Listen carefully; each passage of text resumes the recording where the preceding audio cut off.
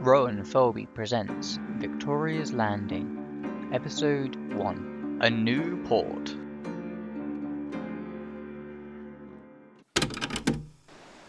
Is this working? Shit. Jenny! Hello, my duck. I know this is different from a letter, but I've got a good reason, though. Don't you worry. I went to the market here, found a load of tapes, all different types. So I thought to myself, oh no, you can send her music and send her love at the same time. No, shoot! Back, bloody bird! Sorry about that. Damn gulls keep trying to get in.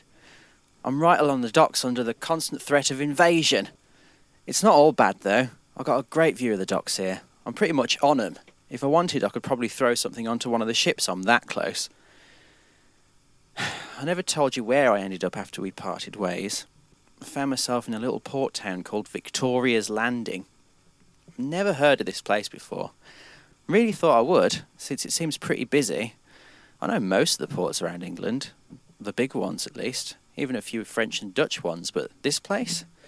Nah. I brought a shipping map, thought I could find the place, but the thing's so old it's useless. It weren't there. I got a theory on why, though. Do you want to hear it?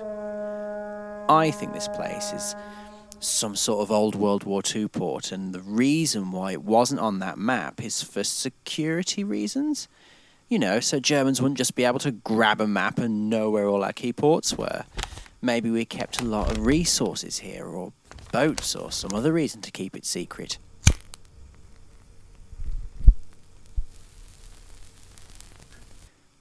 Quitting smoking hasn't gone as well as I hoped it would, but you'll be happy to know that I'm down to one a day instead of my usual amount. Don't even want to think about how many I used to smoke. It's going to make me want to have another. Anyway, Victoria's Landing. Yeah. What the hell is there to talk about? Well, there is this huge shipping museum. Got a few old boats preserved and even a proper wooden sailing ship they used to keep out on the water. Like that one in London we went to on our first date. I went in there the other day and it was about as dull as I thought it would be. I'm sure you would have loved it though. Old tidbits and notes about the boats and their history, what they shipped, who captained them. I was really hoping to find out more about the town though. When I asked the curator, he just said that more people are interested in the ships than come into town. He did mention one exhibit, but... well, the curator was really weird. He was an older guy, probably in his 80s or older. Looked like he was straight out of a Lovecraft book. Great big beard and pale skin like paper and these huge black spectacles I thought you only saw in movies. When I was walking around and stuff, I'd notice him just watching through a display case or in the distance behind me. I didn't want to say anything to him though, I just didn't want to be rude. Probably just a lonely guy, you know? Anyway, I've talked enough. I'll let you enjoy the rest of the... Oh, shit! I'm coming! Hold on! Hello? Something you needed? Arno. Don't tell me you forgot already. What are you talking about? You did! Ha! I thought you had. Did I promise you something? There you go, you got it. You said yesterday you'd come and help me out. I can't do all this lifting myself. Oh, yeah. Well, let me just finish up here and I'll... Oh, is that a tape player? Are you listening to music? No. It's a recorder, you know, for Jenny. Oh, that's so sweet of you. I wish I could have heard my sweetheart's voice when I was younger. I only ever got letters. Yeah, just give me a couple of minutes. I just need to say my goodbyes and such. Did you mean to leave it running, Arno? It is? Oh, shit. Bugger, I don't think I can cut this. Oh, that's okay. I can introduce myself to your lovely now. That's really okay. I was just finishing. Hello, my dear. My name is Elsie, and I am the landlady and proud owner of the Dockers Inn. Thanks, I'm sure Jenny will appreciate Young it. Arno here has been at my establishment for, a week now. I must say, he's a very helpful man. He's been helping me with odd jobs around the inn, mostly manual labour, like heavy lifting and the like. And speaking of, have you managed to find a proper job yet? That's on my to-do list. You'd better make sure it's at the top. Rent's due on the 1st, you know. Yeah, I remember. So, what are you telling Jenny then? Well, just, basic things about the museum and what the town's like, and, Oh, what about the fog? I didn't think she'd be interested. Pirates Rock? No. At the very least, you told her about the fortress. There's a fortress here. Of course there is. It's right on the hill above town. You can see it, too. I just thought that was a rock. I see. It's good that I came by, otherwise you'd have nothing to talk about. Shall I tell her about the fog wall, then? Well, do I have much choice? Of course you do. Besides, Jenny loves history, doesn't she? She'll just love this. All right, talk away.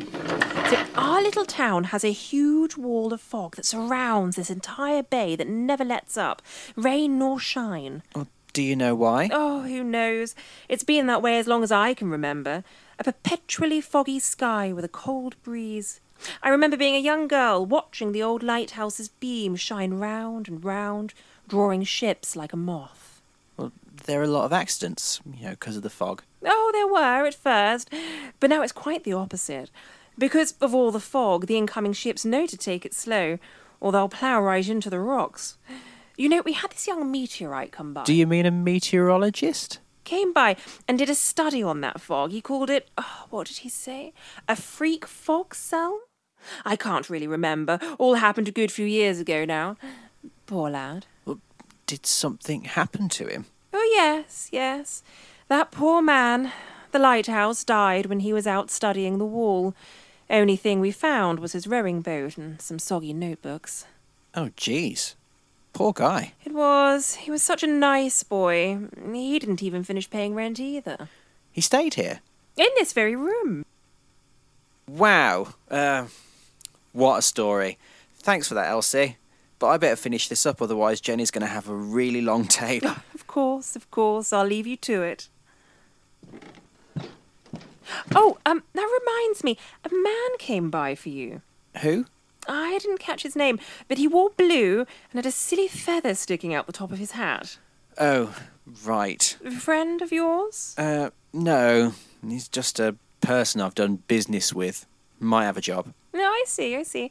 Shall I send him up next time? No, please, no, don't worry. It's just, it doesn't matter.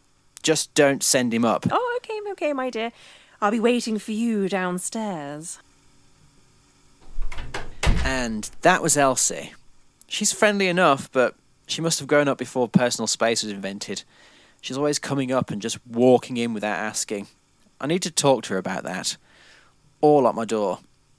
But, yeah, she revealed it for me. I'm kind of in between jobs at the moment. When I arrived here, the captain of the ship I was on dropped everyone and went into dry dock. I tried to find the captain to see if I could get work when he's going to leave, but they're gone. Probably in a bar I don't know about, or maybe they live here and they're hiding in their home. So I've been trying to find work somewhere in town or aboard another boat, but most places just aren't hiring at the moment or have enough crew. And that leads me to my next point. This room, as shit as it is, ain't cheap at all. I had to put down this expensive deposit and I didn't even have enough money.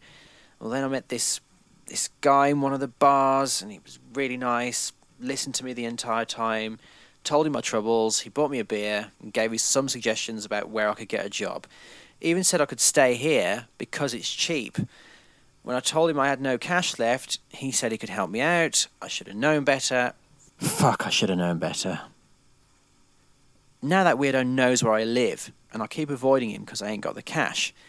God damn, I'm such an idiot, Jenny. I got money, but I can't even get to it because this place ain't got a bank or a proper phone line. I can't even get a damn job in this town. It ain't the end of the world, I suppose. Elsie is letting me stay here for a reduced rent, if I help her out now and then. Not free, but it's not too bad. But I can't rely on her forever. I'm going to head to the dockmaster tomorrow and demand a job from him. I've got experience. I know what I'm doing. Hell, I've worked on more ships than he's probably seen. No way he could turn me down. I suppose I could be in worse ports. At least I can talk to people around here or get half-decent beer, but I feel like an outcast. You walk down the street and sure, people nod and smile at you, but they also just stare. Someone even used my name the other day, and I'm sure I didn't know him. Weird. It's just weird. Like Elsie. I didn't tell her that you liked history. So was she just eavesdropping outside my door, or... You know what? Let me just check.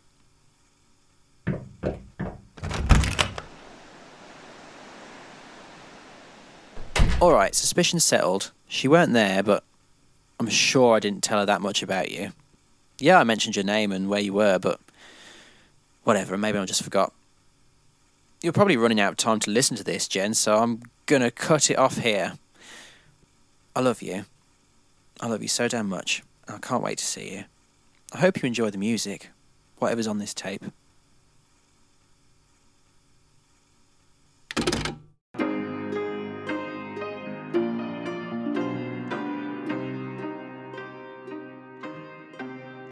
Victoria's Landing is licensed under a Attribution Non-Commercial Share-alike 4.0 International License.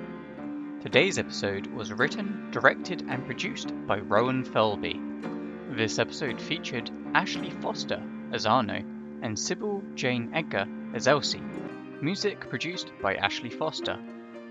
For a full list of sound effects used in this episode, please see the link in the description.